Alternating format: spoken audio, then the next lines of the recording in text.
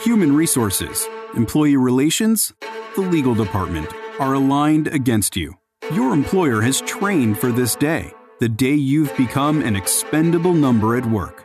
There are robust laws that may protect you, but unlike the company, you've not been drilled on how to wield them. You're playing catch-up.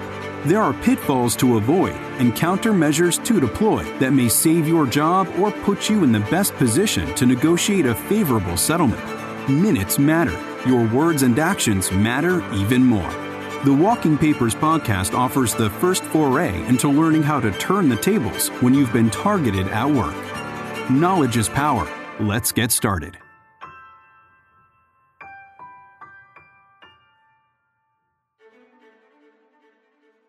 You heard of this thing, the 8-minute abs? Well, this is going to blow that right out of the water. Listen to this. 7-minute abs. Unless, of course, somebody comes up with 6-minute abs. Then you're in trouble, huh? No, not 6. I said 7. Nobody's coming up with 6. Who works out in 6 minutes? You won't even get your heart going, not even a mouse on a wheel. Good point. 7's the key number here. Step into my office. Why? Because you're fucking fired. Welcome to the Walking Papers podcast. I'm your host, Robert Ingalls, and I am here with attorney Josh Van Kampen, the captain of the ship here at North Carolina employment law firm Van Kampen Law. Today, we're going to be talking about termination meetings, how to be prepared, how to comport yourself during such a meeting, and what to do and not to do after the meeting. Today's episode is titled, Step Into My Office, You're Fired. Your manager has the script. Here is yours. Josh, tell us about that. Gosh, something about Mary. You know, have they made a better comedy since then? And just thinking about that scene. And remember, it was about the 7-minute abs versus 8-minute abs. And he's like, yeah, but you got a problem about it. They come up with 6-minute abs. Yeah, well, you can't do it in 6 minutes. Right. So that's an iconic termination scene. So sorry, folks. I know it's raw for you right now, but hopefully a little levity will help you as well. But on these termination meetings, you know, because I used to represent companies for about 6 years before I started representing individuals, they orchestrate these termination meetings. I mean, word for word, HR, legal, managers will figure out exactly what they want to say in these termination meetings. And 9 times out of 10, my clients are totally unprepared for these sort of meetings and no insight on how to act or what to do, what not to do. And so we're going to arm our listeners today. If you're in this unfortunate situation, which is a termination meeting, we're going to put you in the best possible position. All right, so tell us what to expect if perhaps we're expecting a termination meeting. Well, usually you don't. I mean, their whole strategy is to startle you. Have you ever noticed, I'm sure there are people that are listening to this, thought they were going to an evaluation meeting or a one-on-one check-in? You know, you're back in your office, you're typing up your summary bullet points for your accomplishments. You walk in and HR's in your boss's office. And you're like, what's HR doing here?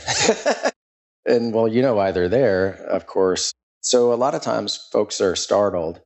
And so it's the rare situation where you walk in and you know it's going to be a termination meeting and they don't want you to know because they want you to, excuse my language, fuck up or not press advantages that you can and that I'm going to teach you how to do in this podcast today.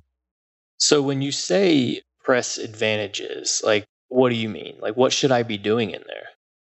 So what is the employer's objective in that termination meeting other than to fire you? Yeah, well, to fire you to make sure that you don't, start throwing desks around. Other than that, it's to do no harm to themselves. So they don't want to say anything in that termination meeting that is going to compromise their legal defense if you see them. And so that's why they literally have a script for exactly how they want to characterize your termination.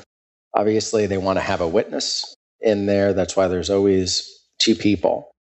And they want to provide as vague and squishy a reason as possible for the termination. So the way that you prove discrimination a lot of times is by disproving the reason for the termination. And that's called establishing pretext.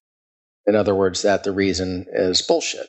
Right. And what the employer says in that termination meeting is a stake in the ground you were fired for this reason. And guess who's going to attack that iteration of that reason later in court? That's me.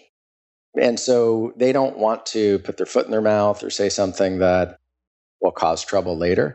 So they're going to try to say as little as possible, as vaguely as possible. Now, a lot of times listeners will say, but they have to give me a reason. Legally, aren't they required to give me a reason? No, they're not. So, and they can give you a vague reason if they want to, or no reason at all.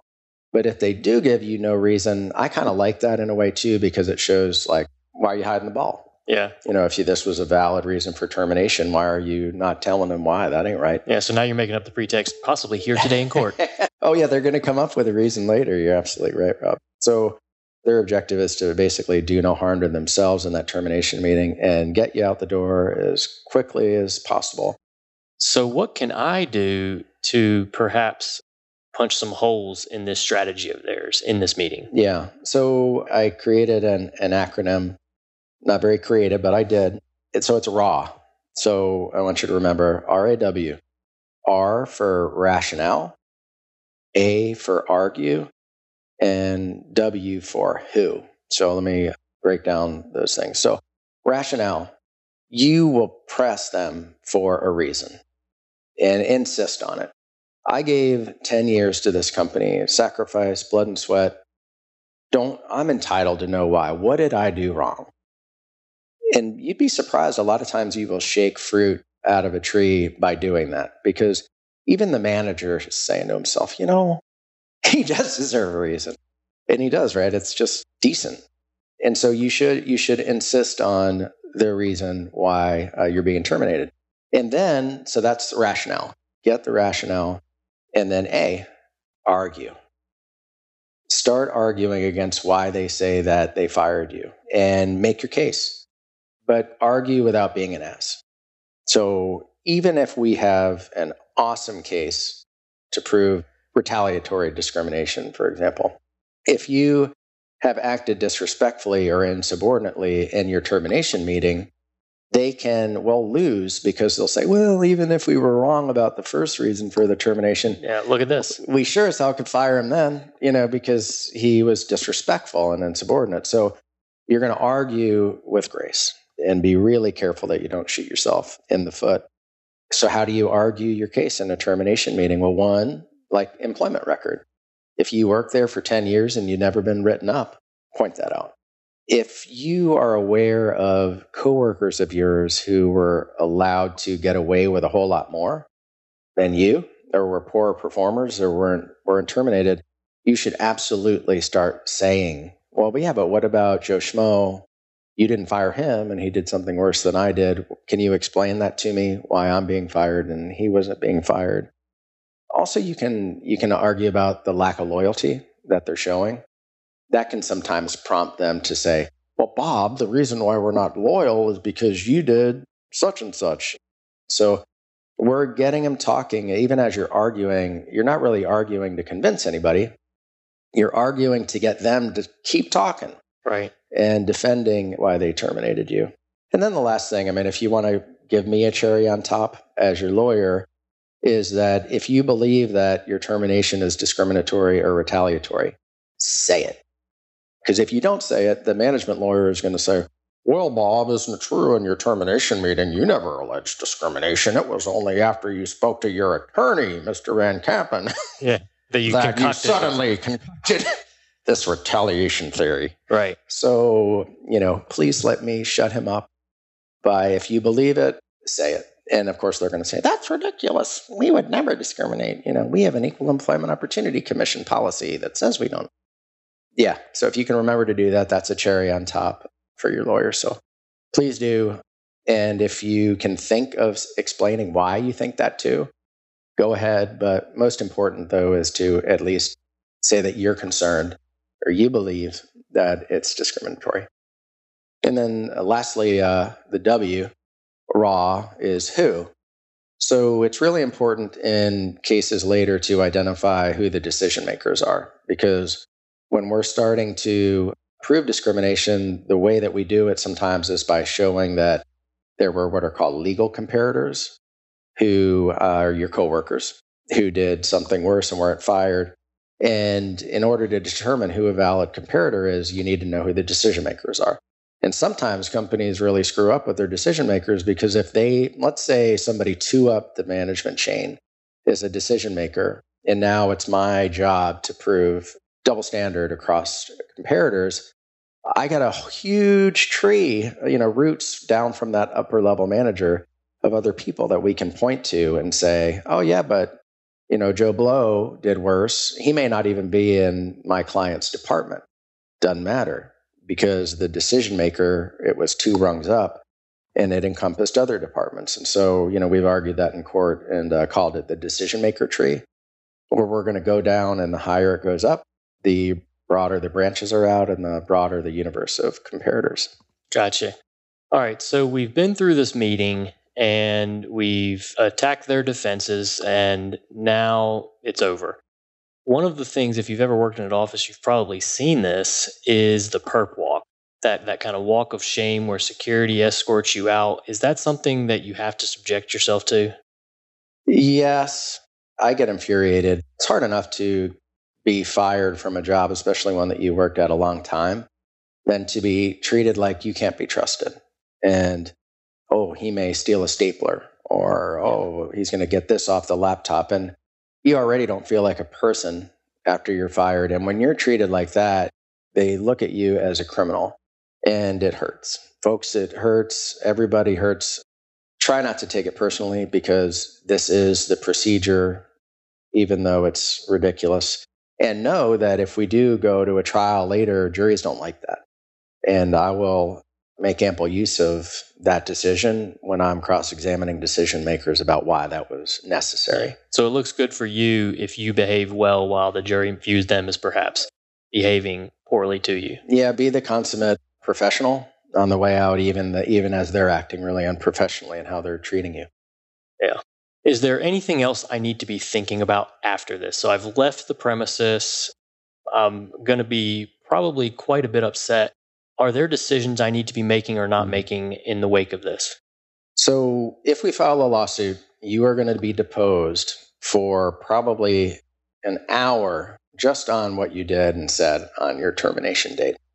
And people have a lot of really bad instincts about what they want to do after termination meeting, all of which are very harmful to your case. You're angry. You're angry, right, and you want to be heard. And not all of these are fatal, but understand that every text message that you send on termination date to your wife, to your best friend, to your mom, to your dad, siblings, etc., you are going to want to vent. You are going to want to say horrible things about these people. Those text messages are going to be discoverable. Yeah, so they might be read in court one day. Yes, sir. So just call. Don't text about your frustrations. Just talk about your frustrations. Say it out loud. It's better anyway and safer because you're going to be driving. You shouldn't be texting anyway. That's one thing. And then once you get home, a lot of my clients, they want to write a letter to the CEO or call the ethics department and say, this happened to me. And that's not normally a bad thing if you're not going to file a lawsuit. But at that point, you haven't consulted with your lawyer. You don't know the theory of your case. You may get something wrong in that document. And guess what? Who here, raise your hand as you're listening, thinks that the CEO is going to intervene and say, my management team were wrong, and I'm going to reverse this decision? So why do it? It's not going to change anything. And the ethics department's no different than the HR department. They're just there to vindicate. So don't waste your time. Just verbalize your frustrations and go talk to a lawyer. Gotcha.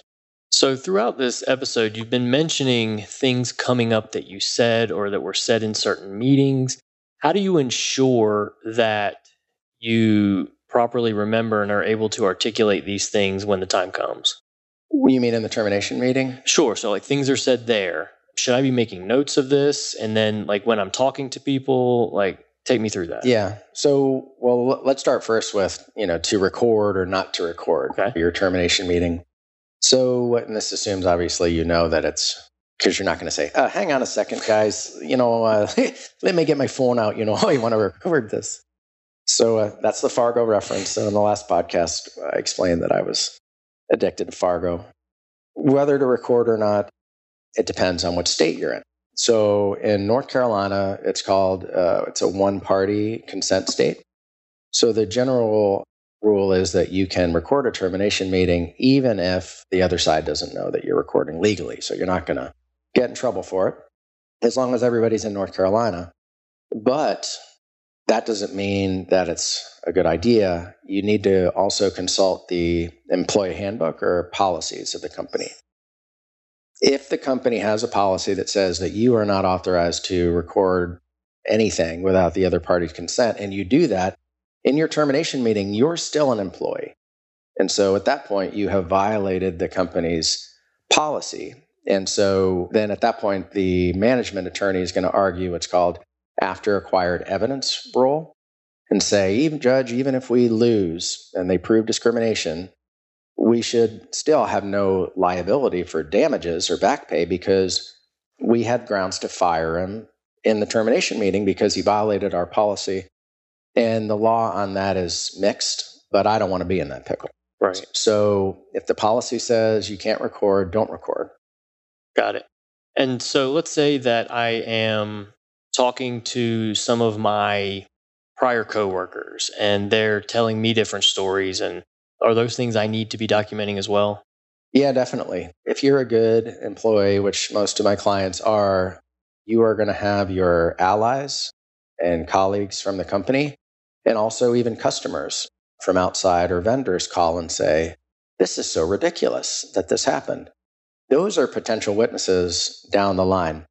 Their spontaneous reactions to your termination are authentic, and juries give a lot of weight to them, so do judges. And so we want to document those. If that's via text or email, get them talking. Reply, even though normally you might not want to. I shouldn't communicate with people. If they're praising you, talk to them. Keep those text messages or emails. If it's verbal, then take contemporaneous notes. We've talked so much about contemporaneous notes. Love them. You should do that if your coworkers call. You should also make contemporaneous notes of your termination meeting itself, using quotations for exactly who said what in those meetings. So you want to harvest all that goodwill and spontaneous reaction from your coworkers. Perfect. All right, we have covered a lot of ground here today. Thank you, Josh, for your time, and thanks for listening. Congratulations for taking an important initial step in turning the tables at work. But this podcast is just an educational resource. It does not constitute legal advice and is no substitute for consulting an employment attorney about your unique situation before making legal decisions. Visit our website for more online resources and videos at ncemploymentattorneys.com, or better yet, call 704-247-3245 for a free initial intake interview so Van Kampen Law can evaluate your case. Until next time, keep your head up and your wits about you.